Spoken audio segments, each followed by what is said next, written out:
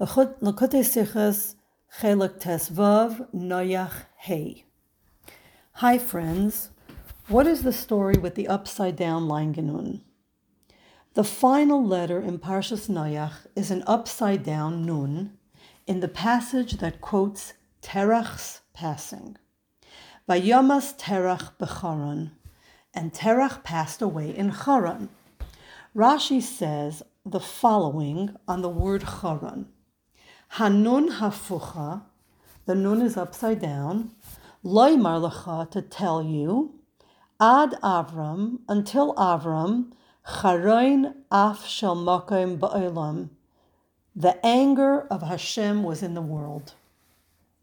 The nun is turned on its head in the word Charan, the place where Terach died, because the Torah wants to hint to us that Charan, which has the same letters of Charoin, alludes to the Charoin Af that existed in the world before Avram.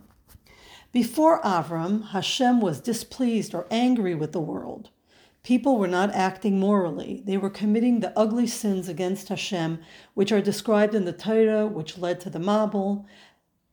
And before that, when Avram came, this Charoin Af abated, as Avram campaigned far and wide. Avram worked to familiarize the world's inhabitants with Hashem's name and toiled to spread goodness and morality.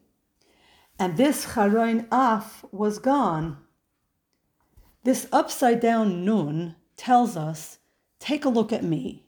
Think about the word Charan and see how it is related to the Charoin Af, which was in the world until Avram. The upside-down nun serves as a divider, a line of demarcation, a symbol at the end of an era. It divides the historic events of the world that occurred before Avram and the beginning of an era that started with Avram. I'm going to say this super simply, and I hope it will be cleared. What follows are some serious concepts of Chassidus related to this nun. The sages of the Gemara teach that the earlier generations in the world received their sustenance from Hashem's chesed. Chassidus explains that this chesed that nurtured these generations came from a place that is higher than Seder Hishtalshelus, meaning not restricted, confined, or limited in any way by circumstantial boundaries. Therefore, regardless of the behavior of those that lived during these times, their sustenance was not limited. And this is why, although the generations were very depraved, they lived very long and enjoyed prosperity. They got way more than they deserved.